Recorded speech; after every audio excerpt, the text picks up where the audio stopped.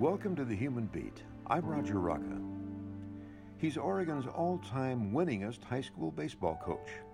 He has 5 state titles and 7 state championship game appearances, 18 league titles, including 5 for 5 with Astoria High School.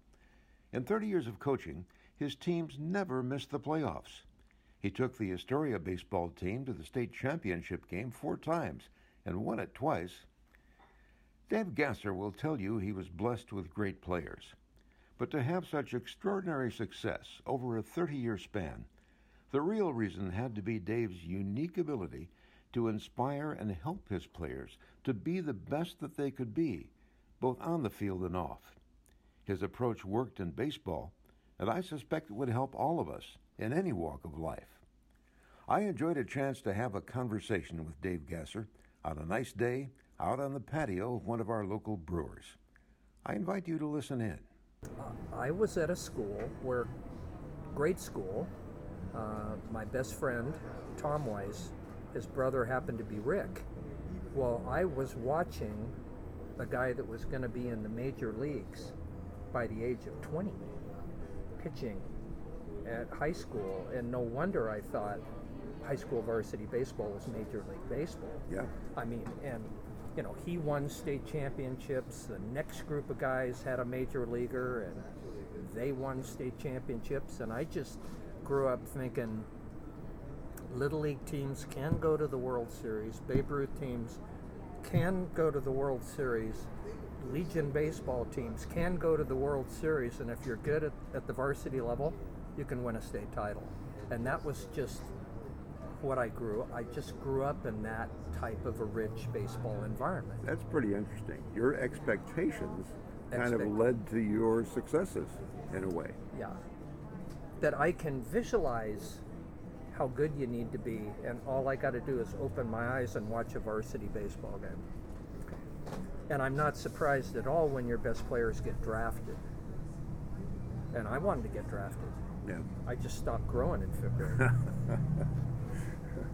Well, I think all of us as kids want to be a major leaguer, and correct. And did you have a favorite player or a favorite team? Well, I'm older than you are, so I grew up in Chicago, rooting for the Cubs.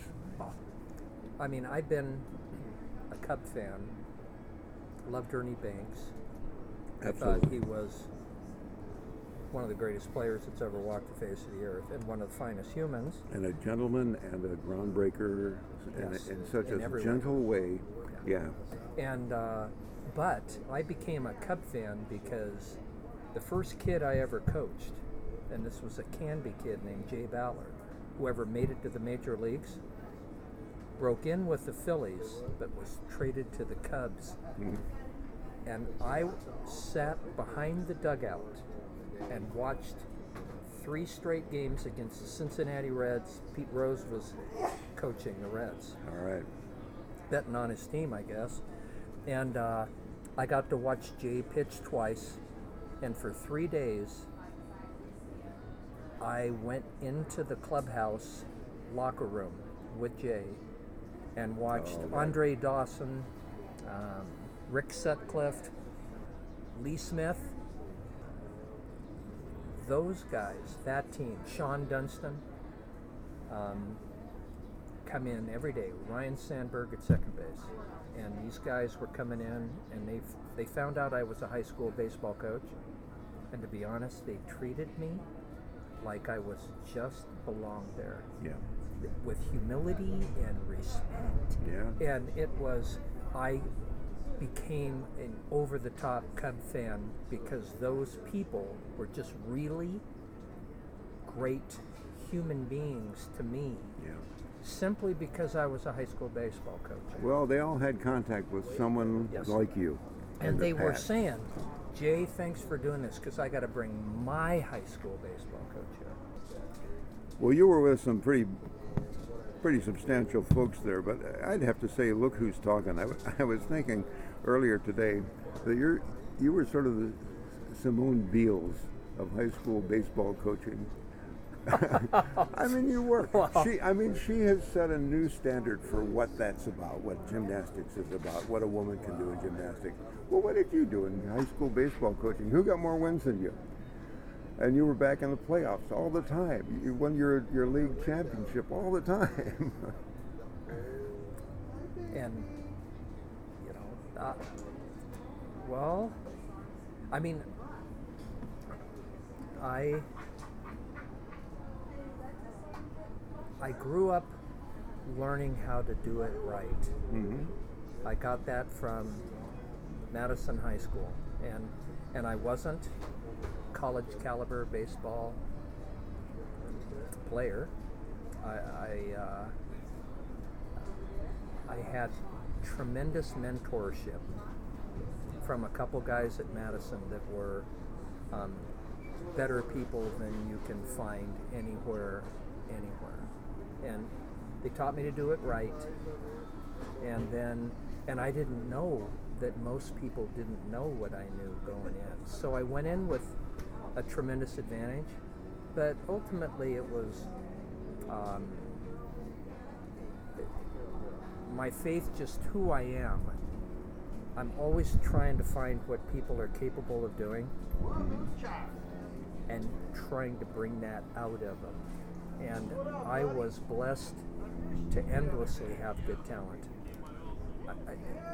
You can't take a mediocre player and make them anything better than good. Right. I was one of them. Yeah. I was a mediocre player, and I got everything out of me, and I was a dang good high school player. Was I excellent? No, but dang good at what I did. So I knew how to make the potentially good player good. But I realized going in that I had to make X number of players better than I was. And that requires God-given genetics. Yeah. It does. Yeah.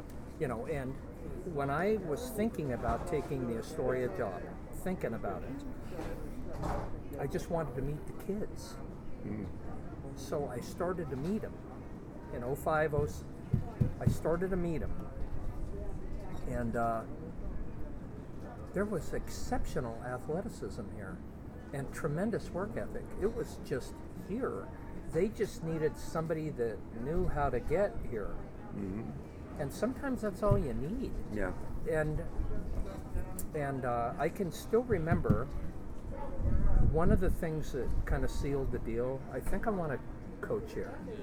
Is I'm driving from the high school, and I'm driving along Youngs Bay, and I look over at Tapiola, and in the batting cage, there was an outdoor batting cage that was just covered in cyclone fencing.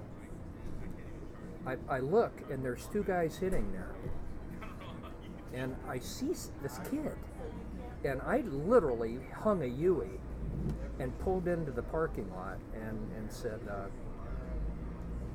"Hello, young man, who are you?" Uh-huh. He said, "Sir, I'm Jordan Poyer."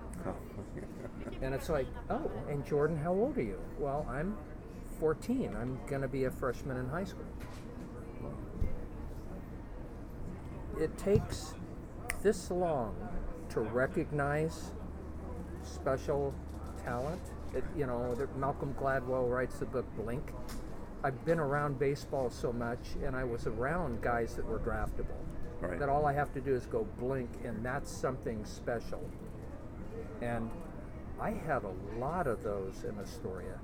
A lot of athletes that were willing to do what it took to kind of help themselves mentally and physically become what they were capable of being. Mm-hmm. That was as clear as a bell to me in my head. And believe me, it was tremendous athleticism and great kids and some great parenting that I ran into at Astoria. That's the truth. It's got to be fun now watching Poyer continue to excel. Yeah, I have watched him play in Minnesota, and I didn't watch the game. I watched him every play. Yeah. Well, his junior and senior year, I kind of came out of football retirement and helped Howard Rube. Jordan's senior year, our defensive calls started with, where did I put Jordan? Yeah. Short side, strong side, weak side, wide side. Where did he go? And then I make a call. Right. And I've never seen quite anything like him on a high school football field. And I've coached some pretty good kids in football. Really good kids. I mean, kids that played Division I football, but nothing like him. Well, we've been talking a little bit about one of the main things I wanted to ask you, and I understand that having some talent obviously makes that possible to excel. But you managed to excel in a lot of different places, and I'm just wondering, aside from the kids and the luck you had getting kids that you think were really good kids, what is it? And you touched on this a little bit, but what is it you brought to have that kind of remarkable, consistent success? I mean, you were the factor in all of that, and you brought something special to that. And if you can share that, I think that would be something that everybody would want to hear. What do you think it was that you brought? Well, I just truly believe that every human being is better than me in some ways. Sure. Has been handed some pluses that if you refine those pluses, you could have something special. And all of us are also dealt some real low cards, and have some weaknesses. Well, if you can just acknowledge them, and not pretend they're not there, and not make stuff up, if you can just say, I'm struggling with this, and I'm really good at this. Well, now we got something. It's like, yeah, dang straight, I can look right at you and see how good you can be. And it's not just refining your pluses. We got to do something with the minuses, man. We got to name them. And then figure out how to not have them ruin you. That kind of premise, like I was a hothead. I had to learn how to overcome getting so ticked at myself in baseball that I'd go into a death spiral. And I had a lot of players like that. But ultimately, if the acronym that stuck for all my life was what's important now. What is important now? And we'd write that on the cloth. WIN. It's ultimately, you strike out what's important now. You make an error. What's important now? You are blowing your top. What's important now? And it's just acknowledge that you're ticked or you're embarrassed or something's going wrong. Acknowledge that you just screwed up. It happens. Mm-hmm. And what's important now is, can you please focus on what your teammates need right now? What do they need from you? I had to learn that. Yeah. At the end of my junior year, I was taught that lesson by a senior player. He says, why don't you quit dwelling on yourself, and why don't you start thinking about what your teammates need from you right now? And it was the essential lesson I learned from baseball. That mistakes are going to happen, but what's important now? And that somehow or other, if before you go into the death spiral, you can simply say, what do my teammates need? And you can get great satisfaction in providing that. And you find out that it's extremely better to live that way. That rather than become self-absorbed, you just start to think, what do the people who depend on me need from me right now? And then it gets easy. It's not hard. It goes from impossible, I'm carrying too much weight, to easy. Just think about others and how you can benefit them. And life gets easier, it gets doable, and it gets more rewarding. Well, I'm glad I asked you that question because that actually is wonderful advice for anybody in any circumstance. Yeah. The And idea I am 69 years old looking at you right now. And little Dave still wants the world to rotate around him. It will never go away. It's just little Dave, I'm gonna bypass you and go to what's important now and go there. Hope you have a nice day, little Dave. And we talked about little Dave all the time because I helped a lot of kids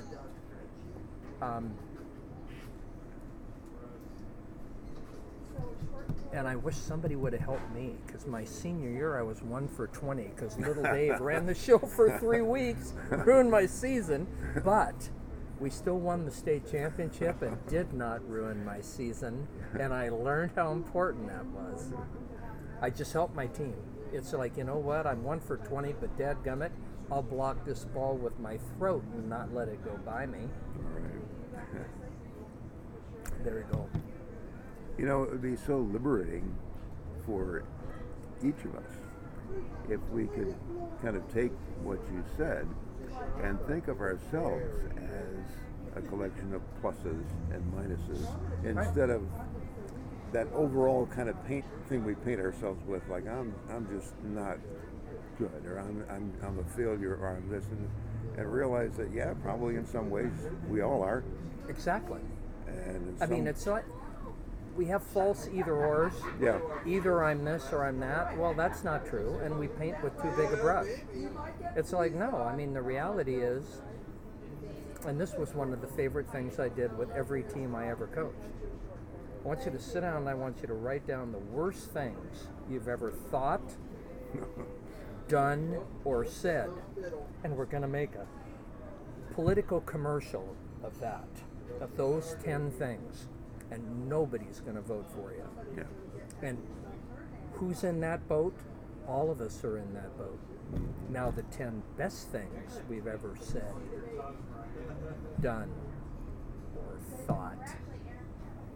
Depends on where our focus is. Now we look like Gandhi. Yeah. You know, we look like Mother Teresa. Yeah. And what's true is simply something in the middle, but the key is which way are you trending? Yeah. Towards the you that is possible, or the you you're settling for. And you know, to be honest, the truth of that, I think, is so obvious that kids seize on it and love gravitating in the other direction. That's what I found. They love gravitating in the other direction. All they got to do is recognize it. Failure is baseball. Now you either use it to make adjustments to improve, or use it to justify it, blame others, all that stuff that goes nowhere. It just kills traction. Well, I think you've been, in a way, talking about or explaining one of the quotes I read from you that I thought was particularly striking. And you said, "I think baseball is the best citizenship class that I could conceive for a young man." Yes, I do. Because I think a citizen gives a rip about the type of employee they are, and the type of neighbor they are, and the type of family member they are. Yeah. And if you don't, well, just all you got to do is look at America in the 21st century, and there's a critical mass of people, I think, still, that are good citizens. Yes. I really think they are. Yes. I just think we give a lot of attention to the people who aren't, a lot of ink. We spend angst and giving up doesn't have any value. I mean, I haven't met too many people that if you respect them, they don't respect you back. Yep. It's just what I found. And I've heard of all sorts of kids that I've coached that were supposed to be, this kid is this or that or the other. Well, not necessarily if you respect their inherent human value and try to help them develop it and help them acknowledge their mistakes and realize they don't have to cover them up around you, because I make enough. I mean, I think one of the main things that I learned how to do in coaching was apologize to kids for not handling things right, because it kind of frees them up to not be perfect. Yeah. Because Lord knows you can be up 5-0 going into the 6th, and that game can go south on you real fast, and you're never as good as people think you are when you're winning all of your games, and you're never as bad as when you're losing a few in a row. It's which way are you trending? This is probably a hard thing to describe in words, but when you are working with a specific player and trying to help them get better, Yeah. can you talk in any way about how you do that? God, that's a good question. I, But to be honest, I think a coach is a teacher. Mm-hmm. A teacher has to be able to make a diagnosis. You got to be able to look at somebody and say, where are they? And if you want them to get better, what's the next thing they need to learn to get better? You can't give them 5 things. right. You can't expect too much. You don't sit around and go, oh, good job, and have any improvement happen. It's like, what is the one thing you can offer as a correction to move them up? This is a really good one. Johnny Wooden, who is literally my hero as a coach,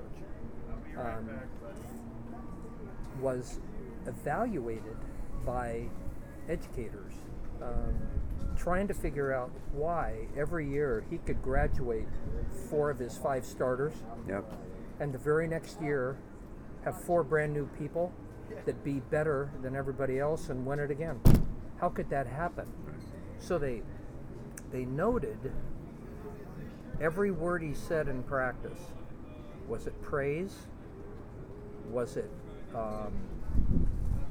criticism? Was it a correction? What would you think? What does he do most of the time? I would guess praise. As would every single person I've ever asked that question. 6% praise. Really? And what? 6% criticism.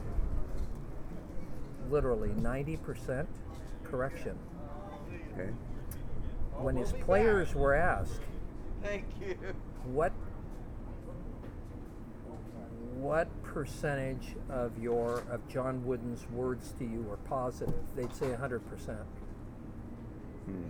Because they trusted his intention toward them, and they saw correction as nothing but positive, because they knew what his intentions were. He wanted to help them. And correction is the only thing that moves you forward. Praise stops learning. He obviously had the art of correction without criticism. Exactly. It was his tone of voice and earning the confidence that his players realized why he was there. And I always tried to emulate that, so that correction would not be seen as criticism. Correction is simply my effort right now to offer you something that's going to make you better. How is that not positive? And if you can keep it that way, correction is the thing that moves you forward. It's like, he would say things like, Mr. Walton, establish your inside foot before you make the turn to shoot. Something specific, understandable, that if I do that, I get better. And that is the diagnostic part. You look at a hitter and you say, you know what? If you simply relax this and this when you load, just relax it. See what happens. Try to hit this part of the ball instead of the outside part of the ball. See what happens. It's just being able to look at a person and say, Yeah. Um, your feet aren't square to your target when you're trying to throw. Mm-hmm. Just get your back foot down, put your front toe down, have a straight line to your target. Try that. And as soon as they do, they're better. It's a pretty exciting, organic learning environment. And the other thing that Astoria taught me was we'd have, once a week, I'd have, I don't know, the I don't know drill. So you'd come to me and I'd go, I don't have any idea what's bothering you right now. Could you tell me? Just tell me what's bothering you, because I can't read your mind. Yeah. And I'm not the expert here. You are. You're the expert on what's bothering you. And so once you know what is maybe in the head of a kid, because kids come up with a lot of stinking thinking. I did. And it's just negative thinking. It's blocking you, and you don't know what it is, and or what your think is beating you. What's beating you right now? Well, and if the kids told you, if you got trust enough that they tell you, it's like, well, shoot, that's not hard. You want to do something about it? It's just freeing. Yeah. And then it leads to that next correction. Just try this. Just try this. I mean, I can think of so many times where just tell me, I don't know. What's bothering you? Well, try this. And how fun that is to see a person just get themselves out of jail free. Get out of jail free card. Well, a couple of things occur to me. It's got to be liberating for the kid to have someone that they trust enough to be able to open up to like that. But I think you've also given parents all over the place some good advice about raising their own kids. That constant praise isn't necessarily the way to go, which has kind of been the trend lately. No, it is. It's like you're doing a great job if you just say, "Wow, your throw was 30 feet over the head of where you were aiming. Great effort." What does that accomplish? Great effort?